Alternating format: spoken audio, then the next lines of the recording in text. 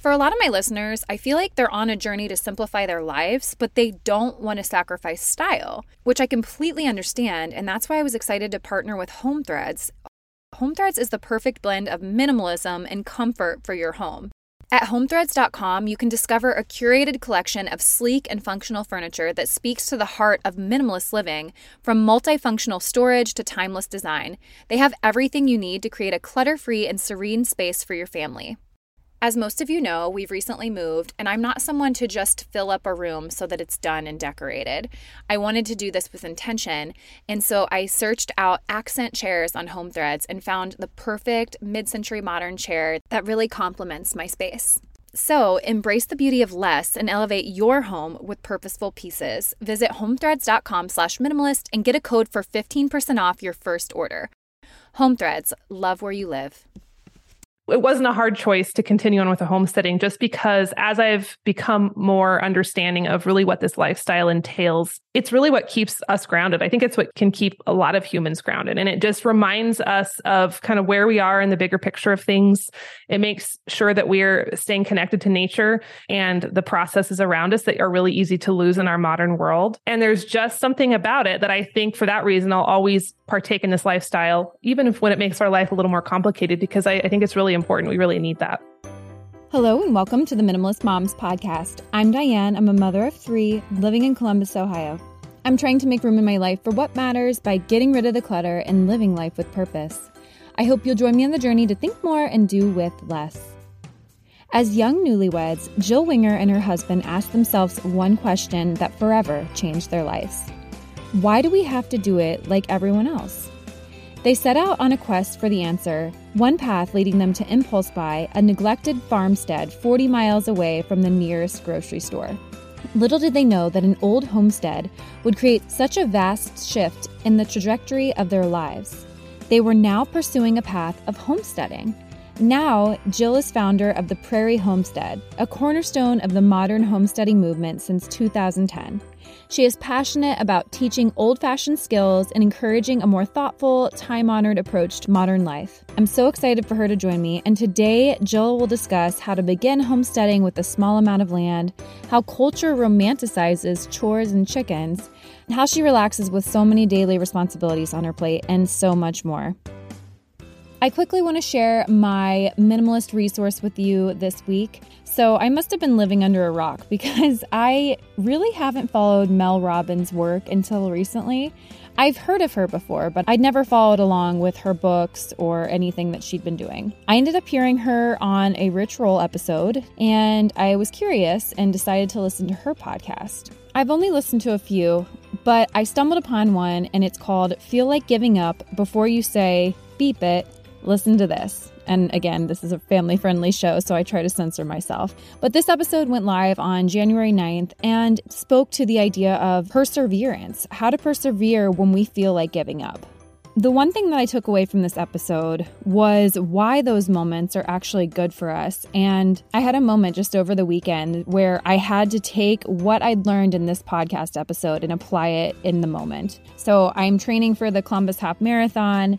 I'm not a runner, I'm a jogger, but I have run a handful of half marathons before.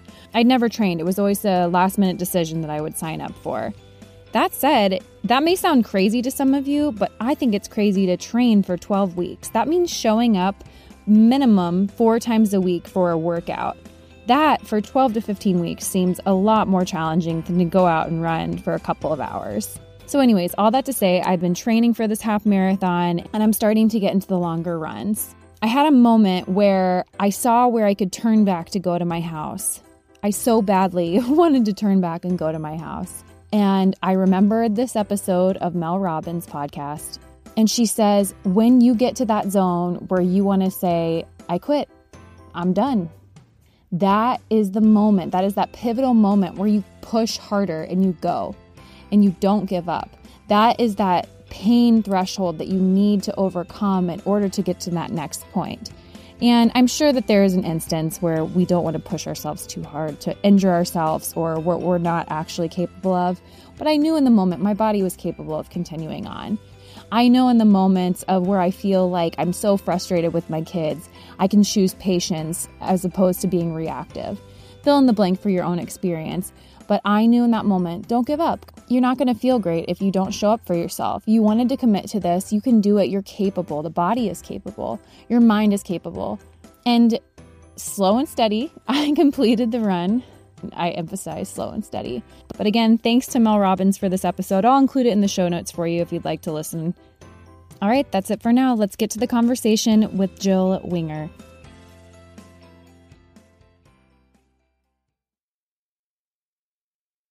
Jill, thanks so much for joining me today on the Minimalist Moms podcast. I am so excited to be here. Thanks for having me on. I'm excited to have you here as well. I think I was scrolling through podcasts and your podcast had come up.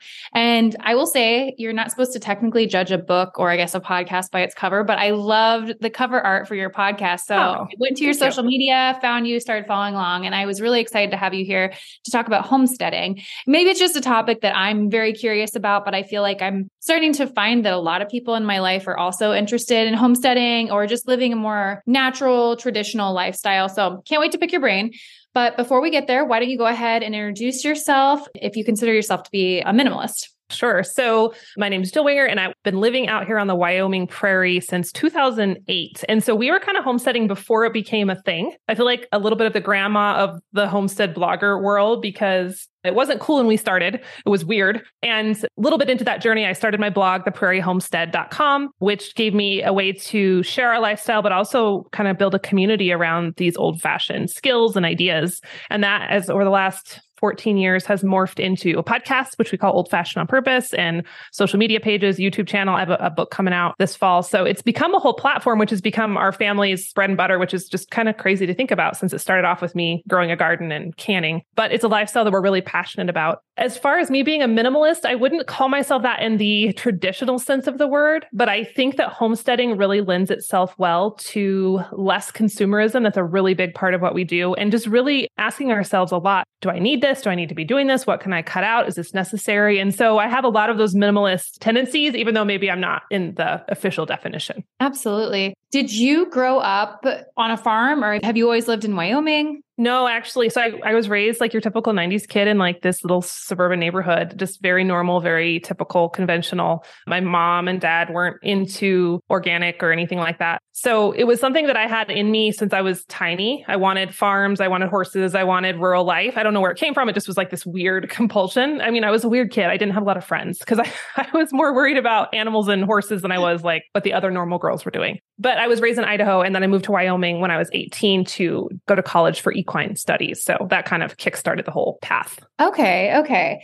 And then how many kids do you have? We have 3. I have a 12-year-old, a 10-year-old, and a 7-year-old, and it's girl, boy, girl. So we homeschool, so they keep us busy. Lots of stuff going on with them at all times, it feels like. Gosh, and what an education to give them too, living on a farm. I mean, that's kind of ideal. I mean, again, I know I romanticize it. I totally romanticize it. I get it. But I think that building resilience, life experience, I'm sure that you have to deal with death often with animals, just a lot that you have to face. So I think that's really cool that you get to do that. Yeah. And I think that's one of the main reasons. I mean, I was homeschooled, so that was a little bit of a segue that made it easy for us to make that decision. But, you know, living this lifestyle, it seemed like I just wanted them to be here for it. And so it made sense that the homeschooling and the homesteading goes together. And that happens for a lot of families, not everybody, but it just works because like you said, it's those life lessons. They're not always easy. Sometimes they're really, really hard, but it's a great stage for learning all that stuff. Yeah, absolutely. So maybe give a brief definition of what you would define as homesteading. So there's a lot of definitions and it gets a little tricky sometimes. So the historic definition that I think prior to this homesteading boom taking off in the last few years, you know, people would think of the folks who came west around the turn of the century to get free land. And sometimes people still ask me, they're like, can you get free land? Was your land free? How did that work? And I'm like, no, I had to buy the land just like everybody else. So that's kind of a extinct definition. But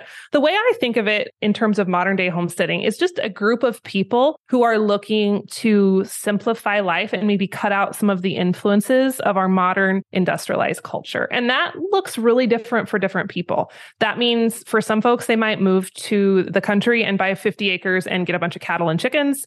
It might mean for others that they stay where they are in their suburban neighborhood and they just get back to better from scratch cooking, or they learn how to grow things, or they just become more engaged in nature and the world around them. And so there's a lot of different places you can take it. But I think overall, it's just a mindset of kind of asking yourself, how did we get here as a modern culture? And do we need to keep all these pieces? What does a typical day look like for you? It kind of depends on the season. So right now we're buried under snow, like insane amounts of snow. And so it's a lot quieter. We'll get up, the kids do chores. At this point, they run the barn by themselves, basically. It's like sometimes people are like, oh, you're out there all the time milking your cows and doing your chores. And I'm like, not really. The kids are doing it right now. So we do chores, we eat breakfast, we do our school usually till about lunch. Afternoons are free time for them. And that's when I usually do my office work. And then we reconvene and kind of sit by the fire in the evenings. Summertime, it's a lot busier because there's gardens to work on and animals being born or being dealt with. And so we're outside a lot more, but it's definitely farm centric. A lot of our day is spent around food or food production or dealing with animals or making things or creating things. So it's kind of the gist of our day. Yeah, that was going to be one of my questions because like I said, I just started following you. So this is exciting for me to get to know you better.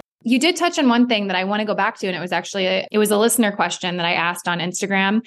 And one of the questions that came in was how to start with a small amount of land. And so you said with the definition of homesteading, it can look different depending on where you are in the world, or I guess what your goals are. So in regards to a small amount of land, how much land do you have? So we have 67 acres. We live in a ranching community, so that's like nothing compared to our neighbors. But compared to most homesteads, that's a lot. And it's honestly more than most people even need to get started growing food. So I do love that question of how you can do this on small pieces of land for a couple of reasons. Number one, land is outrageous right now. And a lot of people who are trying to move to the country just can't because it's just outrageously high and harder to find. I figure if these skills and these ideas are so important, which they are to us as humans, we have to figure out ways to accomplish them without moving to 100 acres, right? And so I love when people are thinking outside that box and thinking, how can I bring those principles into my life where I am now? And my biggest piece of advice around that would be start with the food, because we're eating 3 times a day. Food impacts us, how we feel, our health, our ability to move through our life. And so if you can start working on that, it gives you 3 opportunities a day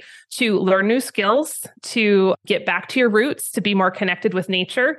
And you can do that no matter where you live. Even if you're in an apartment in New York City, you have so much available option there. So that's a good place to start. I think that is a conviction that I have because there is interest there for us to move to some land, to have some goats, to have some chickens. But the fact is, I'm not necessarily doing some of that stuff here. And so I question myself and say, is this something you're actually interested in? Or I guess, what is your main motivation in wanting all of that? Do you think that it's going to happen just because it's there now that you'll start doing it? So I think it's a challenge to people that are maybe curious or say that they want land to say, am I going to make bread from scratch? Am I going to have a vegetable garden, which we did last summer? But I think that is a challenge or a conviction to me because not implementing some of these small basic things that we can do in the spaces that we already have. And there is this romanticizing of the homestead and farm life, especially on social media right now. Mm-hmm. It's not all bad. It's getting people to think outside the box. But I think it can be portraying the life is like goats in sunshine and roses all the time. When there's a lot of days, like I had to literally scale a drift to get to this office to record this podcast. Like it's wild. It is the Wild West. There are days things are dying. It's muddy. It's cold.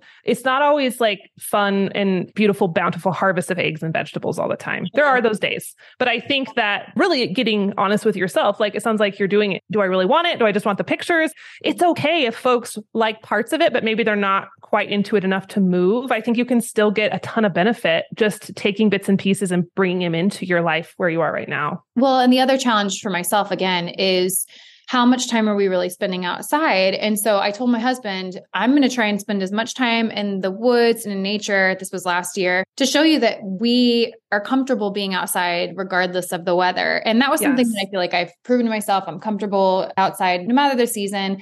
I was chicken sitting for a friend and it was really lovely the one time I did it and then not so lovely the second time I'd done it.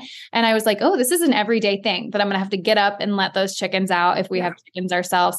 Talking about death on a farm or on a homestead, Ryan Holiday, who is the guy behind Daily Stoic, I was listening to a podcast not too long ago, and he was sharing how his family had moved to a farm and how the idea of memento mori, it's Latin for remember that you have to die. So again, a little bit morbid. But he said living on a farm kind of puts that at the forefront of your mind because you would be faced with that reality that might not be so Instagram worthy or these things that we're seeing on social media that blind us to the fact of what the reality actually is. I think that's such a great point. And I think it's definitely the anti-romantic view, but I also think it is important because it does keep us grounded. I think our modern culture, we're too far removed from the cycles of life and death. And that's more comfortable for us as modern folks, but it also makes our perspective skewed. And the longer we farm and homestead and we deal with things dying, sometimes I'll have something dying in one barn and something being born in the other barn. And so it's this really overwhelming cycle of life that you're faced with continually, even right down to in the garden and understanding how soil works and microbes work and the cycle of decomposition and then new life. It's beautiful, but it's very humbling and it's very grounding to think, someday I'll be in the soil becoming part of that life cycle. And I think it's good. It's awkward and uncomfortable sometimes, but it is a big part of it. And I think it's healthy.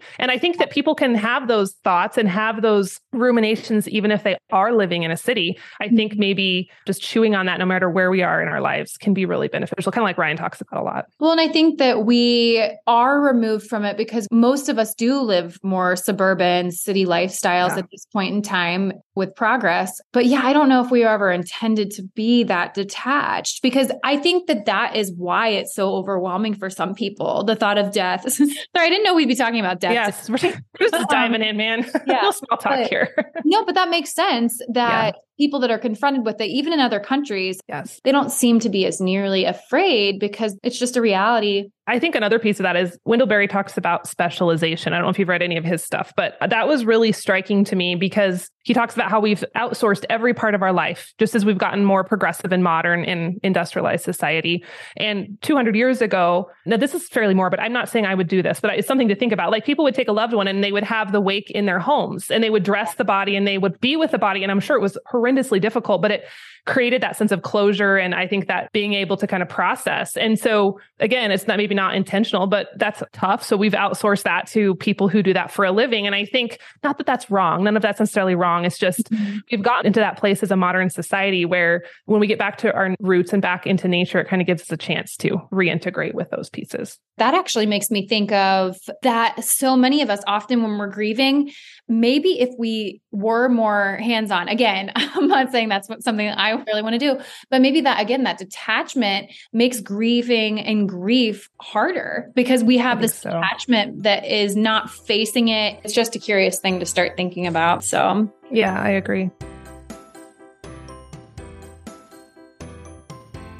Tecovas is a terrific boot brand, and they're bringing a fresh perspective to heritage boot making. So they've carried forward all the time-honored traditions and quality you find in a great pair of cowboy boots, but they've innovated on comfort, style, and service. As someone who tries to pursue a minimalist lifestyle, I highly value quality over quantity, and I'm telling you, you can't find a higher quality boot than Tecovas. Their Western boots for men and women are handmade from the most premium leathers with over 200 time-honored individual steps. Also, did I mention that they are Austin designed, Texas tested, and handmade down in the boot-making capital of the world, Leon, Mexico. And also, if you've ever wondered if you can pull off cowboy boots, which is something that I was thinking, you should pull on a pair of Tecovas and you'll see. Just do a quick search for Tecovas on social media and you'll see how adorably styled these boots can be. Visit tecovas.com, that's TECOVAS.com, and point your toes west. No more stressful trips to the fitting room under fluorescent lights. With Armoire, you get to wear quality pieces without the hassle of adding to your wardrobe or paying designer prices. I'll say, as a busy mom of 3, I know the importance of treating myself to something special, and Armoire allows me to prioritize quality over quantity in my wardrobe. Plus, Armoire is woman-founded and woman-led, so you can feel good about supporting a business that empowers women. If you're ready to have your dream closet delivered to your door, try Armoire today.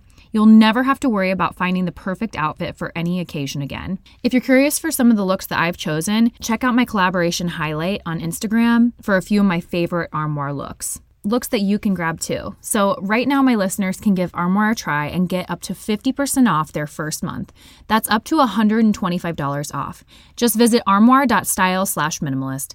That is armoire.style, ARMOIRE.style/minimalist to get up to 50% off your first month and never worry about what to wear again. Try Armoire today. If you're planning to cut back on alcohol this dry January, Recess Zero Proof Craft Mocktails are the perfect alcohol replacement. Recess has meticulously crafted familiar favorites such as lime margarita and grapefruit paloma, allowing you to savor the flavors and experience of these cocktails without the alcohol content. Throughout January, my listeners can take advantage of a special offer and get 15% off the Recess Mocktail Sampler Pack at takearecess.com/minimalist. Every can of Recess boasts a lightly sparkling mocktail infused with functional ingredients and a calorie count of 25 or less. It's a guilt-free option for winding down during dry January. Again, whether it's the end of a demanding day, a dinner gathering, or simply a moment to unwind, these mocktails are the perfect choice. You won't miss the alcohol, and you certainly won't miss dealing with a hangover. Get 15% off Recess mocktails now at takearecess.com/minimalist so you can enjoy your favorite cocktails without the consequences. For you in homesteading, what skills do you think are necessary? Kitchen skills are probably my number one. So knowing how to, I mean, again, people have different diets. So I'm not saying this is across the board for everyone, but baking bread's a really big one. Learning how to cut up a whole chicken is really important. It's something a lot of people have never tried. They're used to boneless, skinless chicken breasts. So how do you debone a chicken? How do you cut up a chicken? How to prepare cuts of meat with, other cuts of meat with bones in it. Just basic stuff. How to take whole ingredients and turn them into a meal. Because a lot of times when you go to the grocery store, increasingly, more and more, we're being sold meals. We're sold things that are ready to eat. So how could you take the raw ingredients of the earth, whether that's meat, vegetables, potatoes, whatever, and turn that into something edible? Those are cool skills to have. Not only are they important, but people don't realize when you start to add those to your repertoire, it's really empowering. I totally get off on it. I get super pumped because it feels good in a society where we've kind of become accidentally helpless in our skill set. So I think that's really important. I think another important skill is having a hand in growing or producing some of your food. And I say that with the caveat that I know that not everyone can do that to a full extent, depending on where you live. But even if you can't grow a garden, grow herbs on your windowsill, grow sprouts on your kitchen counter, put something on the balcony of your apartment, just so you have your hands in the soil in some way, shape, or form. And then, if you're pretty limited on what you can do there, get to know the farms in your area and start connecting the ingredients you're eating to the places where they come from. And I think that really can change our perspective and how we view food, which is really important. Do you live pretty far from a grocery store or just convenience? We do. We live about 35 minutes away from the biggest town is 50,000 people, which has Walmarts and stuff like that. Okay. So that we're about 35 minutes away. It's not bad, but I definitely keep my trips to a minimum just because it takes time and it costs money to get there. Well, that's what I'm thinking too. You want to be as resourceful as you can so that you're not having to make extra trips to the grocery store, just wasting gas money and time. And so just really being intentional about your grocery list, or just, we're going to use this whole bird, or we're going to use these scraps to make bone broth, or things like that. I wanted to ask you another question that a listener had for you. And you're talking a lot about how, yes, you can outsource some of these things to your kids at this point, but you are also in charge of a lot. And the listener was asking about relaxation and what does it look like for you, maybe on the day-to-day, or how often do you feel like you're actually fully relaxing? That's a good question. And that is a hard topic for me because we do have a lot of irons in the fire. And so juggling that over the years has been a moving target. I think for me right now in this stage of life, the biggest things has been, three things: saying no ruthlessly. I really hate disappointing people, but sometimes you just have to do it to make sure the things that I'm doing are something I'm really, really excited about and not just out of obligation. Number two, I have to schedule in relaxation just like I would a dentist appointment or something else. Because if I just try to let it happen, it just doesn't. I'll even sabotage myself where I subconsciously am like, you can take that afternoon off, but then I end up squeezing work in or checking my phone too much or doing something that just doesn't make it feel very relaxing. And then I think the other piece for me, and maybe this is just how I'm wired, I'm more of the type A type personality, although I think that all of us have this in us to a certain degree, is that I tend to relax more deeply when I'm partaking in what I like to call active relaxation versus just vegging on the couch. And I still veg on the couch sometimes, don't get me wrong. But on a Sunday, I try to take Sundays off. And so instead of just saying, I'm going to lay on the couch all day, and then I usually feel kind of icky by the end of the day because I just don't feel great. Scheduling in activities where I'm gently moving my body, doing something enjoyable, like working in the garden, not hard labor, just weeding gently or walking around outside or riding my horse or things like that. I tend to feel more thoroughly recharged mentally and physically from those activities than just scrolling on my phone for 3 hours. And so it's kind of that balance of scheduling that in as well and still time just to read a book and be quiet. Absolutely. And with everything that you're doing, how do you stay organized on your homestead? Again, you have a little bit grander of a situation going on than maybe someone like myself that's trying to attempt some of these things. But how do you stay organized? One thing I do like to say is I do have employees for my businesses. I don't want anyone to think I'm just super momming it because I'm not. I totally have help. So my business has got to a point a couple of years ago where I'm like, this has to be a team event. And so just so people know, I'm not doing all on my own. But for the rest of it, I try to focus on things seasonally. And that's why I feel like balance is not the best word to describe what I do, because there are times where my garden is super on. And then there are times when it's super not organized. And so like right now, because it's winter time, there are parts of my life, I'm not riding my horse. I'm not gardening. My greenhouse is a disaster, but I'm baking a lot. I'm doing a lot of sourdough. In the summertime, I do basically no baking, no sourdough. And so it's focusing on the things that are seasonal or that are priority right now. And then sometimes I just have to put the rest on the back burner. When I try to keep them all going equally, I crash and burn generally in a spectacular way. What is your purpose with homesteading? What was your intention behind choosing to go off grid and start this type of lifestyle? I know you said you felt like you were a different kid, but what is your purpose? What is your priority? And why is this something that you'll continue to do? It's shifted over the years as my awareness has deepened. Initially, I was just about the food. I couldn't get the food I wanted. I couldn't get the raw milk. I couldn't get the organic stuff. We just didn't have it in Wyoming. And so it was, I'm just going to grow my own food. But as we progressed down this lifestyle, I kind of had to come to this point where the food became available because we had more producers come into Wyoming. And then also our budget changed so I could afford to buy the food I couldn't afford previously. And so I had to make that choice of, why am I doing this? And that moment came a number of years ago where it was like, well, do I ditch the homestead and focus solely on my businesses and let that be my passion project? Or do we continue the homestead like in this path that we've been on? It wasn't a hard choice to continue on with the homesteading, just because as I've become more understanding of really what this lifestyle entails, it's really what keeps us grounded. I think it's what can keep a lot of humans grounded. And it just reminds us of kind of where we are in the bigger picture of things. It makes sure that we're staying connected to nature and the processes around us that are really easy to lose in our modern world. And there's just something about it that I think for that reason, I'll always partake in this lifestyle, even if when it makes our life a little more complicated, because I think it's really important. We really need that. I'm reading a book right now and it's called 4,000 Weeks and it's about busyness. And the author was writing about how in the past, people weren't busy because the cows are always going to need milked. The chickens were always going to need let out, or there were things to do in people's lifestyles that were going to be there the next morning. You never could check it off your list. Yes. Those are things that every day, several times a day had to be done. And so it was just like, we're going to get to these things. We're going to have a nice meal together at the end of the day, maybe read, crochet, whatever it is that you want to do, knit, play some games together, talk together, actually just go to sleep in a reasonable hour. And then we're going to do it the next day. It just had to do with a simpler time, I guess, in comparison to our busy that we feel now with things that we have to get done, because those things have to get done. Those animals need to be taken care of. Yes. It's just like the mindset behind it that has shifted in what matters. I totally agree with that. And I think with our modern world and our modern schedules, it's so much outward focus too. It's out, and it's running.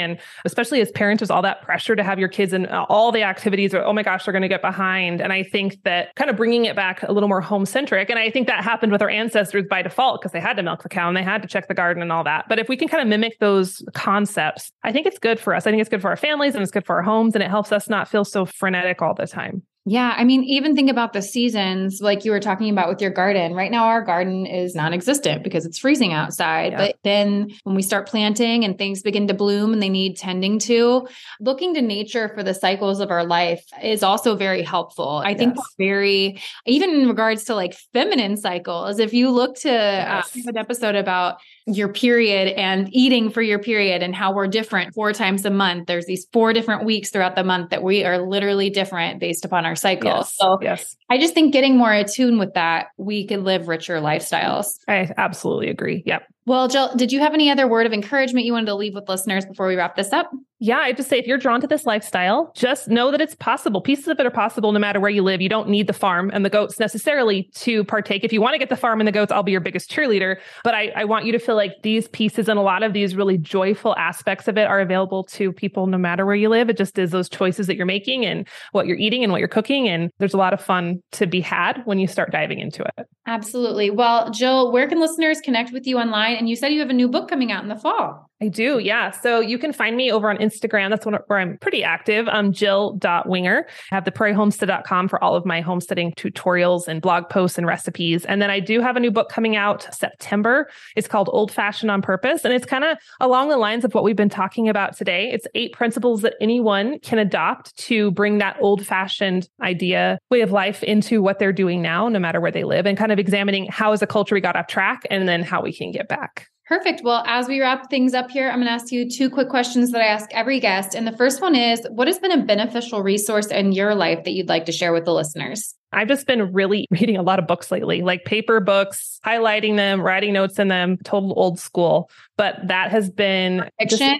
Nonfiction. Yeah. Okay. I don't think there's anything wrong with fiction. I just can never get into fiction. So it's like just nonfiction books that are like getting into deep topics, just really chewing on things. And that's been bringing so much good stuff into my life and my brain here in this season. My last question for you is, what is something that you can't stop talking about? What I'm really like nerding out over lately is beef tallow. I started rendering it like a decade ago, but I kind of like rediscovered it. And I made soap with it again a couple nights ago. I've been using it on my face. And we were shooting my book cover and I had a makeup artist doing my makeup last week. And she's like, what are you moisturizing with? Oh my gosh, your skin is so amazing. And I'm like, beef fat. I'm moisturizing with beef fat. She was not expecting that answer. But talk about minimalist. Like I have wiped out all the other products in my bathroom besides the beef tallow as far as moisturizers and stuff. So it's sustainable. It works. It's just super fun. So I'm totally nerding out over that lately. Okay. So is that something that we could buy somewhere or you have this? So what about So you can make it yourself, but you can totally buy it. There's a gal, friends with her. Her name's Emily Toops, and she has a little store called Toops & Co. And she makes beef tallow balms for your face, your hands. It's really luxurious feeling. And it's just so cool because it doesn't smell gross at all. It smells like super amazing. She has frankincense and all sorts of essential oils in there, but it works really well. So if you don't want to make it yourself, you can totally buy it and skip the rendering process, which gets a little bit messy sometimes. Cool. Well, I'll be sure to include that in the show notes as well. That sounds great. Yes. It's fun. Jill, thank you so much for joining us today, sharing about your homesteading life. It sounds, again, I know I romanticize it, but it does sound lovely. And I love following along with you. So I hope people check you out. Thank you. Thank you so much for having me. What did you think of the episode? I hope you enjoyed the conversation. To learn more about today's guest, including links, resources related to everything discussed today, visit the episode page at minimalistmomspodcast.com, where you can find the entire podcast archive, as well as my book, Minimalist Moms, Living and Parenting with Simplicity, or other ways to connect or work with me online. If you'd like to support the podcast, the easiest and most impactful thing you can do is subscribe to the show on iTunes, Spotify, or YouTube, or wherever you listen to podcasts, and leave a rating or review of your favorite episode. Lastly, sharing the show or your favorite episode with friends on social media is very helpful and will encourage others on their journey to think more and do with less.